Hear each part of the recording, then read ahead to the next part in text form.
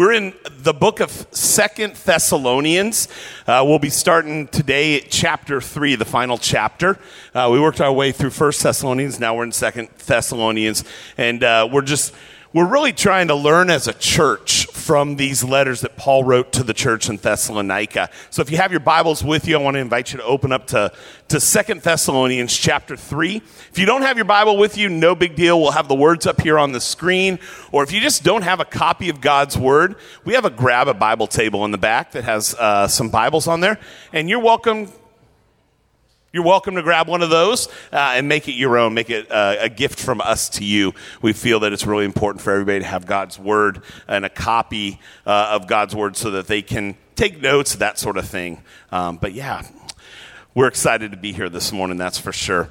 Today we're going to be looking at chapter 3, verses 1 to 5. So it's just a short section, but a lot is kind of packed into this. We're going to see some themes that Paul has already touched on throughout both the letters, 1st and 2nd Thessalonians, and we're going to spend some time there, and we're going to see, or we're going to be encouraged, we're going to move forward with the idea that our salvation is secure. Paul wanted to make sure that this church understood the security they have in their salvation. And last week, we talked about God choosing that church and the idea that what God chooses, he cannot lose. What God grabs and takes a hold of, he is not going to lose. And so the idea of a secure salvation isn't new in these letters, but hopefully it's one that we can hear even a few weeks in a row or a few weeks out of the last 8 or 10 and be encouraged and grow in that area. I think it was last week if you're taking notes, 2 Thessalonians 2 verses 13 and 14, where Paul really camps in on the idea that God chose you. He chose you and he's gonna care for you. And he wanted the church to understand this because of the truth that their faith or our faith should be growing, guarded, and grounded. That's what we're going to see today. So we're going to look at a couple of verses about our faith should be a growing faith, and what does that look like? Our faith is guarded by God who chose us, and then it should be grounded. And we'll see that in this passage this morning. So we're going to dive right in here. Again, like I said, we're going to read through all 5 verses, and then we're going to go back because it breaks down a little bit weird, and I'll show you that in just a minute. But we're going to start by reading chapter 3, verses 1 to 5. Finally, brothers, pray for us, that the word of the Lord may speed ahead and be honored as happened among you, and that we may be delivered from wicked and evil men. For not all have faith, but the Lord is faithful. He will establish you and guard you against the evil one. And we have confidence in the Lord about you, that you are doing and will do the things that we command. May the Lord direct your hearts to the love of God and to the steadfastness of Christ. Father God, as we look into your word today, we pray that you will teach us the truths of your word. Help it not to be lost in the way that I communicate or be lost on the receiving ends because of the confusing or chaotic week maybe that some of our friends here are coming out of. But Holy Spirit, I pray that you'll calm our spirits. Give me clear words to speak forth the truths and help us to be changed, to become a little bit more like Jesus Christ because of what we learned today. And it's in his name that we pray. Amen. Amen. So we're going to look here at 2 Thessalonians chapter 3, verse 1, and then we're going to jump ahead to verse 4. I said it's kind of a little bit of a confusing breakdown. So on this slide here, I popped out verses 2 and 3, and I dropped in verse 4 because I think these verses go together. Again, Paul's writing a letter. He's writing things that he feels Holy Spirit lay on his heart, and sometimes he goes to a place and he goes someplace else, and then he comes right back. And so for the way that this laid out, it just made the more sense. We see Paul here again referencing the importance of prayer. If you read through 1st and 2nd Thessalonians, you will see that God really laid on Paul's heart to push forward the idea that prayer is important. For anyone who's placed their faith in Jesus Christ, who calls upon his name to be saved, who loves God, needs to be communicating with God. And there's a lot of importance that we see there. Anyone who has done that should want to pray, should desire to pray, and should not be afraid to pray. It's an integral part of their faith. And this has been a common theme in both these letters. And I'm afraid that sometimes when things are common, when you see them all the time, we stop noticing them. We overlook them. We hear it, but we don't process it. Paul wants his readers to hear and to understand prayer's place in their lives. In your lives as a believer, what is the place of prayer? The place of prayer in salvation, the place of prayer in a relationship with God. And so Paul wants his readers to understand that, and I believe here in the 21st century, as the Graceworks Church, as we're studying through 1st and 2nd Thessalonians, that Paul wants us to understand also the place of prayer in our lives. Also, that this security in our faith that he talked about there, it's important. It allows, because of that security, that understanding of our relationship with God, that God is the one who's going to keep us, it then allows us to grow in our faith. Because of that truth. It allows us to have a guarded faith that gives us encouragement and assurance if we know that God is on our side and God is going to keep us. And a grounding that helps us through the toughest times. We can be grounded on the truths of our salvation, of our faith. We can know these things. So he asks his brothers to pray for. Again, we see that right there in verse 1. Pray for us, or pray for them. Paul and Silvanus and Timothy are no longer in Thessalonica. They're off doing mission work other places after they had been run out of town. And so he says, pray for us. He knows that the church can grow. One way that they can grow in their faith is by learning to pray. And he understands the importance of communication with God. And that's not just for the pastors, that's not just for the leaders, that's not just for the spiritual people, it's for all believers. If you have come to faith in Jesus Christ, if you have believed in him for salvation, you are invited to communicate with the Almighty God who created this world because he loves you. Each one of you, daughters and sons of the Most High King. And he wants you to know that. So we see here that prayer in your life is important, and it's part of a growing faith. And we see that here in verse 1 and in verse 4. Prayer is important if your faith is going to grow. 1 Thessalonians, so we jump back to his first letter, 1:8. Paul talks to them about advancing the gospel in Macedonia and Achaia. Paul is praising the church in Thessalonica for the work that they are doing. And here we see Paul now asking for their prayer so that he can move forward the gospel of Jesus Christ. Paul asks his brothers and his sisters in Christ to pray for them in that advancement of the word of the Lord, which is the gospel message, the good news of Jesus Christ. Since Paul met Jesus on the road to Damascus, that story is found in Acts, if you want to look that up and read that, the gospel message has been Paul's passion. And he wants his passion to spread to these churches as well. He wants them to be as passionate about the gospel as he is. So he says, pray for the gospel to be proclaimed. Our lives, our conversations should be gospel-centered. That is a truth for us today, church. Our lives should point people towards Jesus Christ. I love the book Gospel Fluency. I know a few of you have read that because I've interacted with you on that. The first part of the book is about what the gospel is.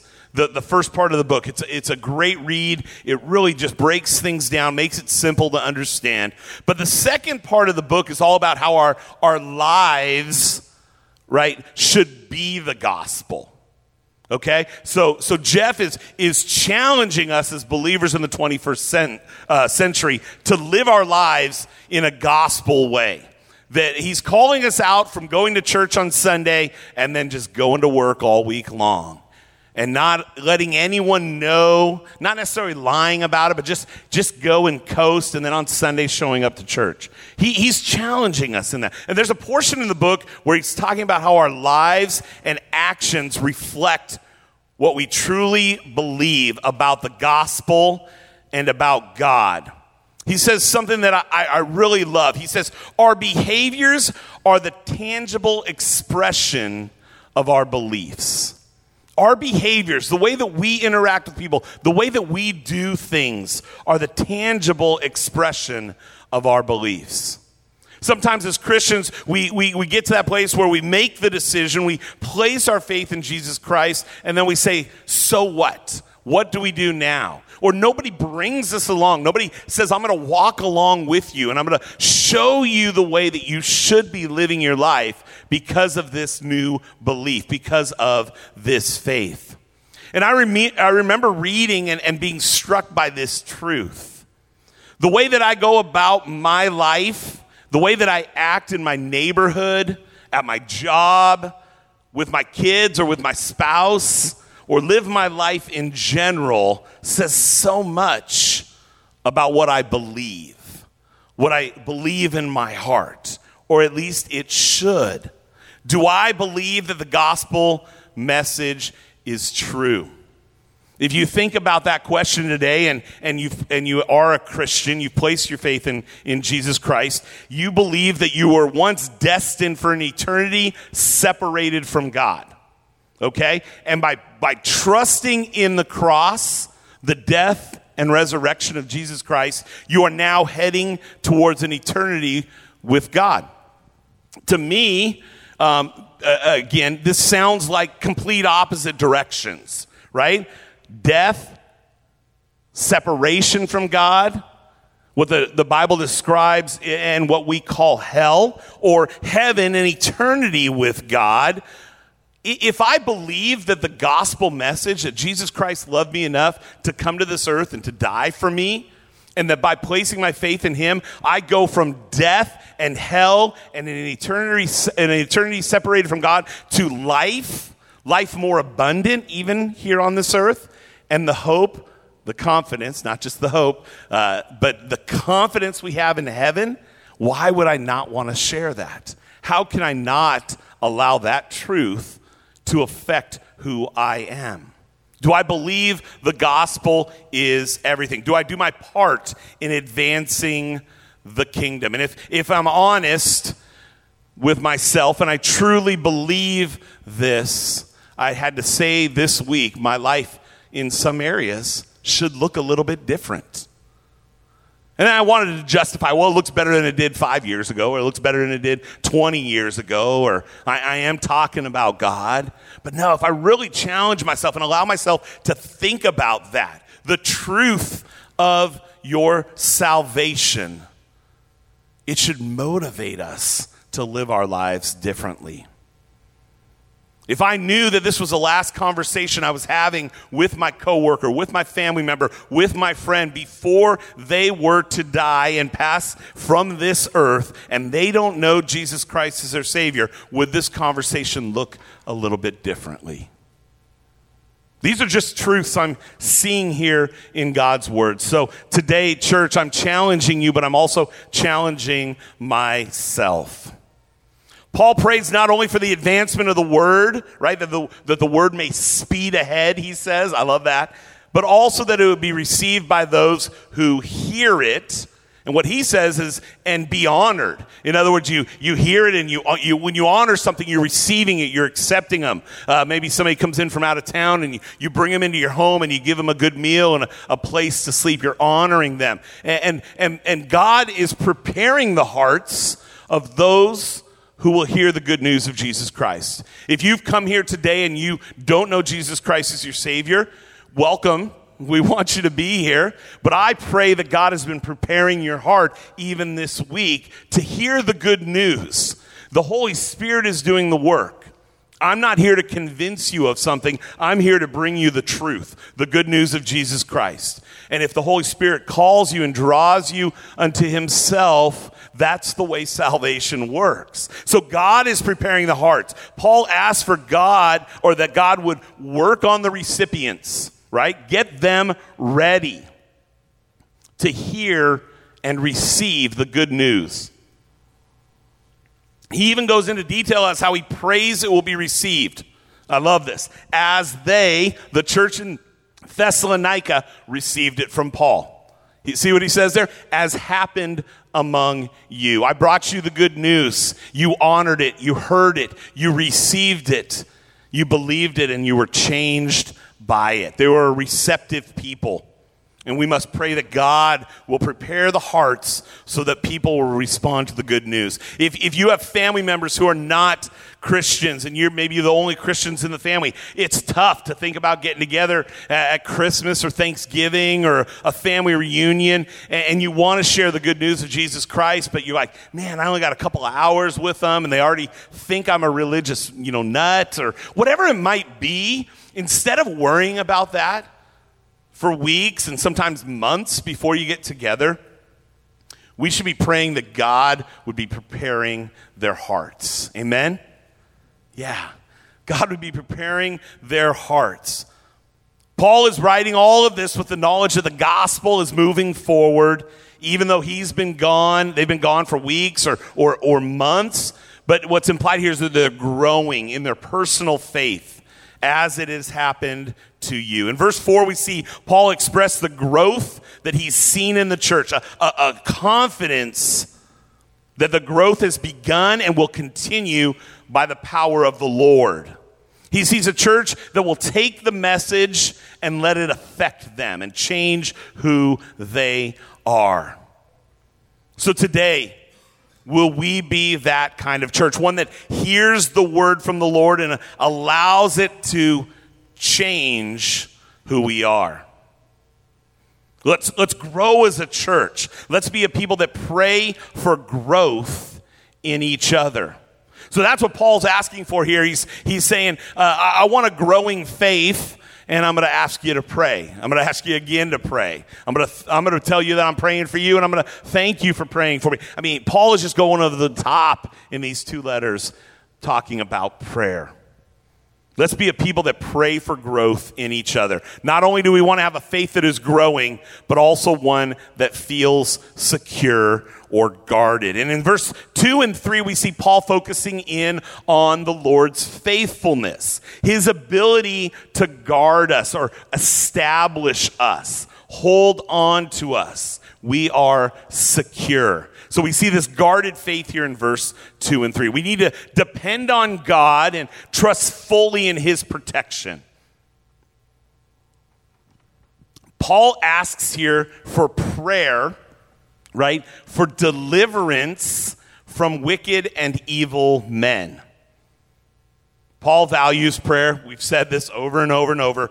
But do we ask for enough prayer from our mentees, those we've invested into, our mentors, those who have invested into us, our brothers and sisters in Christ?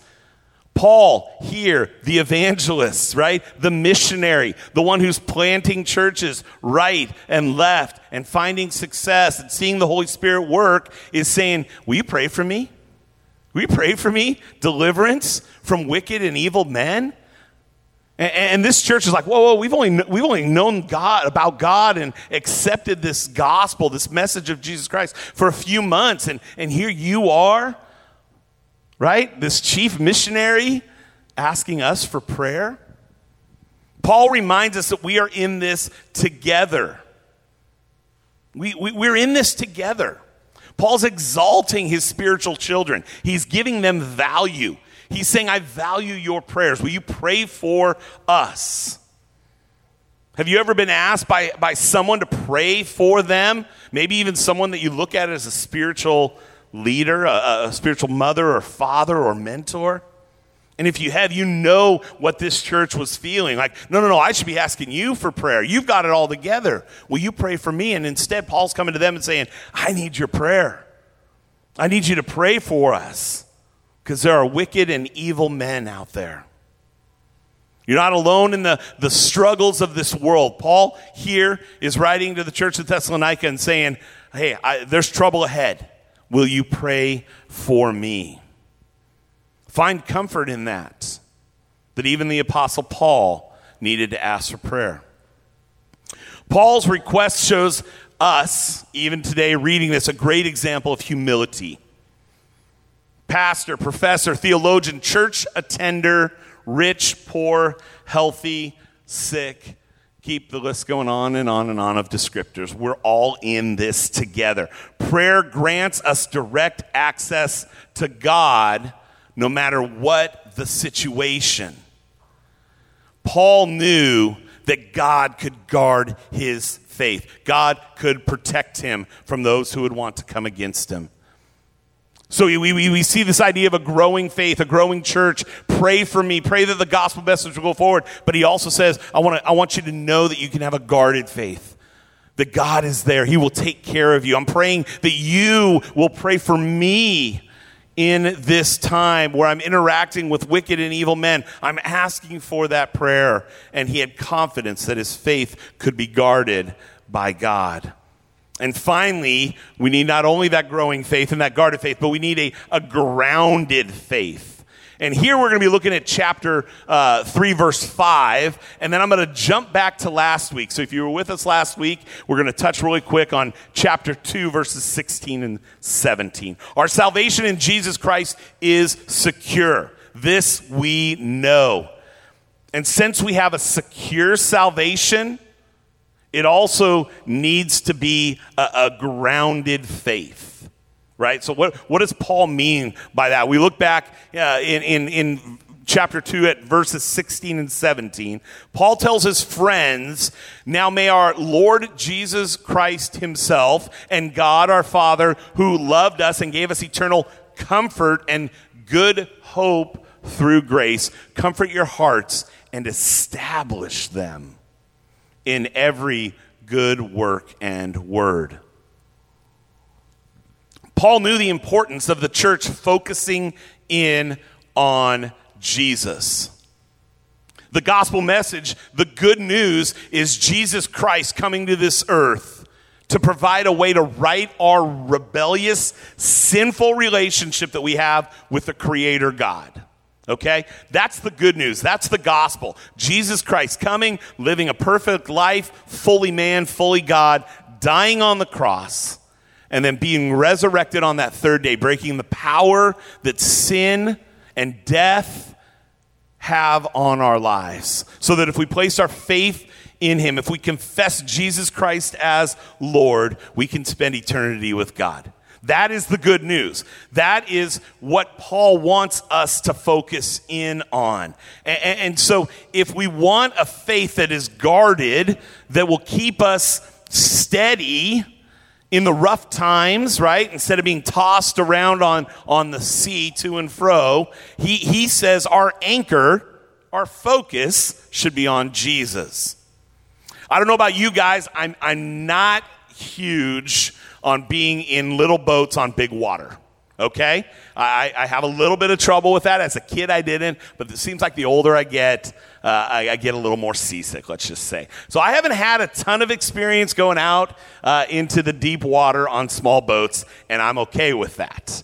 This week as I was reading, I read, looking into the distance has long been touted as a way to stay upright and free of seasickness. Okay, even though I read this and I believe this, I still wasn't hopping in a boat this week, so we can be praying about that. But looking free of seasickness, despite the pitch and the roll of the boat, Unlike some old wives' tales, horizon gazing is good advice.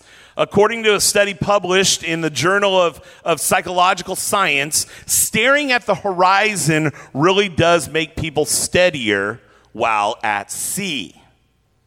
Now, I believe that. I don't know that I'm ready to rush out to, ocean shores and hop on a little boat and go out fishing quite yet without my Dramamine. But you have that idea that if you can focus in on the horizon, your body will be less affected by the tossing of the waves.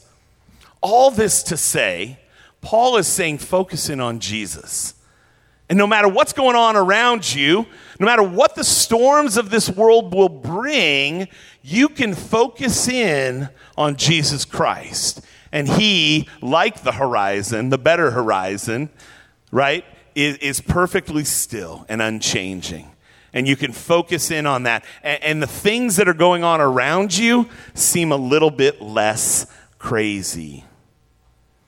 When that's the only stable thing in your life to look at, look to Jesus. In the midst of all the waves and the wind and the choppiness, you look to the horizon.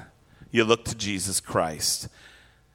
I truly believe that is the same for our faith. We know that life happens. Life is uncertain, and we can be certain about that. So in the midst of that uncertainty of life, we need something secure, something that is grounded. And that's where I got that third G from this week, grounded in Jesus Christ. Look to the distance. Look to the horizon.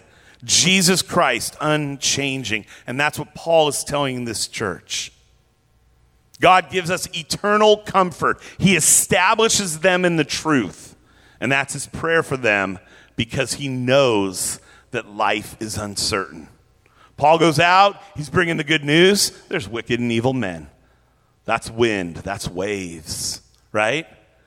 And for each one of us, if we look at our lives, there's wind and there's waves, whether it's persecution from family or coworkers or friends because of our faith, whether it's the health issues that we are suffering, whether it's the hurt that has happened to us from someone that we should have been able to trust. We have wind, we have waves, and yet we can look to the horizon and we can see Jesus Christ. So this prayer for them is that they would be encouraged, that they would be comforted. He continues in that prayer in verse 5 saying, "May the Lord direct your hearts to the love of God and the steadfastness of Christ." Jesus Christ, the one that you place your faith in, whether it was this last week or 25 years ago, he is unchanging. His love for you today is the same as the day you first placed your faith in him. So essentially, Paul is praying for two things. One is that their spiritual productivity would be ongoing. Paul's saying, I want you to continue on.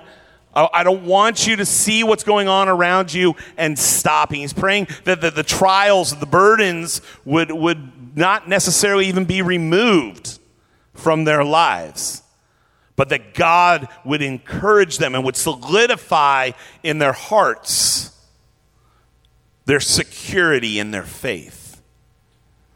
That's going to be my prayer for you. Now, I may pray that the illness goes away or the hurt goes away or the situation is resolved, because I believe that God will and does do those things sometimes when he chooses. But sometimes he allows that to remain so that our faith can grow. And I know that's hard to hear, but that's the truth. Paul wants to encourage them in Jesus Christ. Secondly, he's praying for their ongoing spiritual growth. This would be evident by enduring hardships and growing in love for others and for God. Essentially, Paul's desire is that the church would be on fire in their personal relationship with God, not allowing the uncertainty of life to shake their faith. Not only on fire with God, but that through them, and this is important, that through them, that through their testimony, the gospel would be pushed further to those around them. Pray for those whose hearts need to be prepared, and be faithful to say the words, and God will do his part. Paul wants them to know that their faith is secure, and that a secure faith, one that is grounded, is contagious. Share that with those you interact with. That others would see their certainty in an uncertain time, and that God would use that to open their eyes to the gospel. Use the situations that you're going through, that you can now relate to somebody else. Use those to open their eyes to your faith and a relationship with God. This is ultimately our prayer as pastors, for not only ourselves, but for you, for the church, that we would all be people of deep faith and conviction, that we would rest on this secure faith that we are given by God. That's our prayer, and that we would all grow to that place, that we would allow the trials that come into our lives to strengthen us, to deepen our relationship and our faith in God. That we would allow those around us to see our faith and to use that to tell others about the good news, the gospel. So the question, the challenge, I should say, is how are you doing today in this area? How are you doing daily in this area? Are you allowing what's going on in your life at this moment to grow your faith? Or are you letting yourself be tossed by the waves, barely holding on? Are you allowing what is happening in your life to influence others around you for the gospel? And if not, can you take the encouragements from Paul today? Can you focus in on Jesus Christ?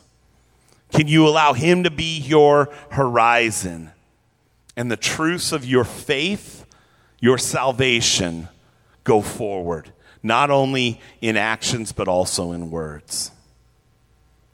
Father God, we come before you today, and we thank you for this opportunity to look at our faith through the eyes of Paul writing to this church in Thessalonica. And Lord, I pray that we will be a people of a growing faith, that each one of us will become a little bit more like Jesus Christ every day, that our faith will grow, that we'll be looking for opportunities to push the gospel message forward.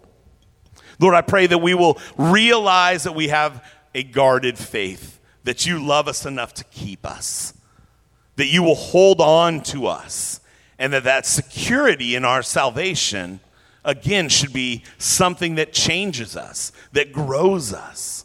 Help us to see that. Help us to believe that. Help us to realize that. Help us to live in a guarded faith.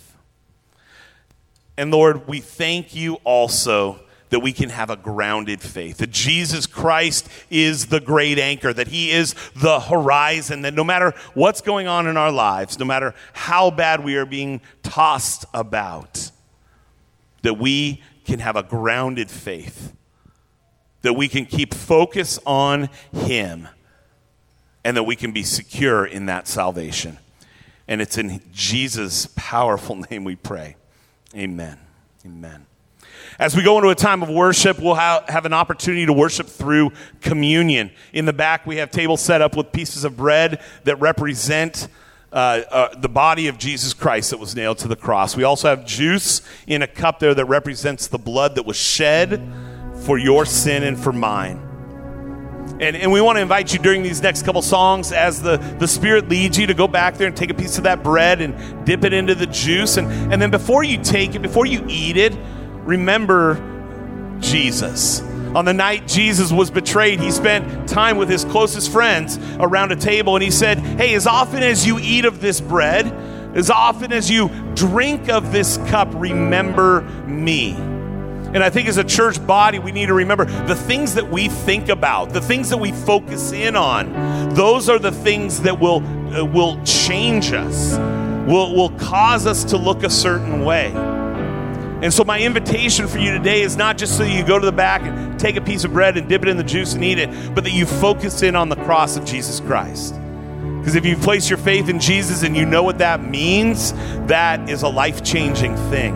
And if today you haven't placed your faith in Jesus Christ, you're not a Christian, but you're feeling like I could believe this. I think this is something that I want to know more about. I'll be in the back. There'll be some other people in the back. If you want to come talk to me during these next few songs, I would love to talk to you.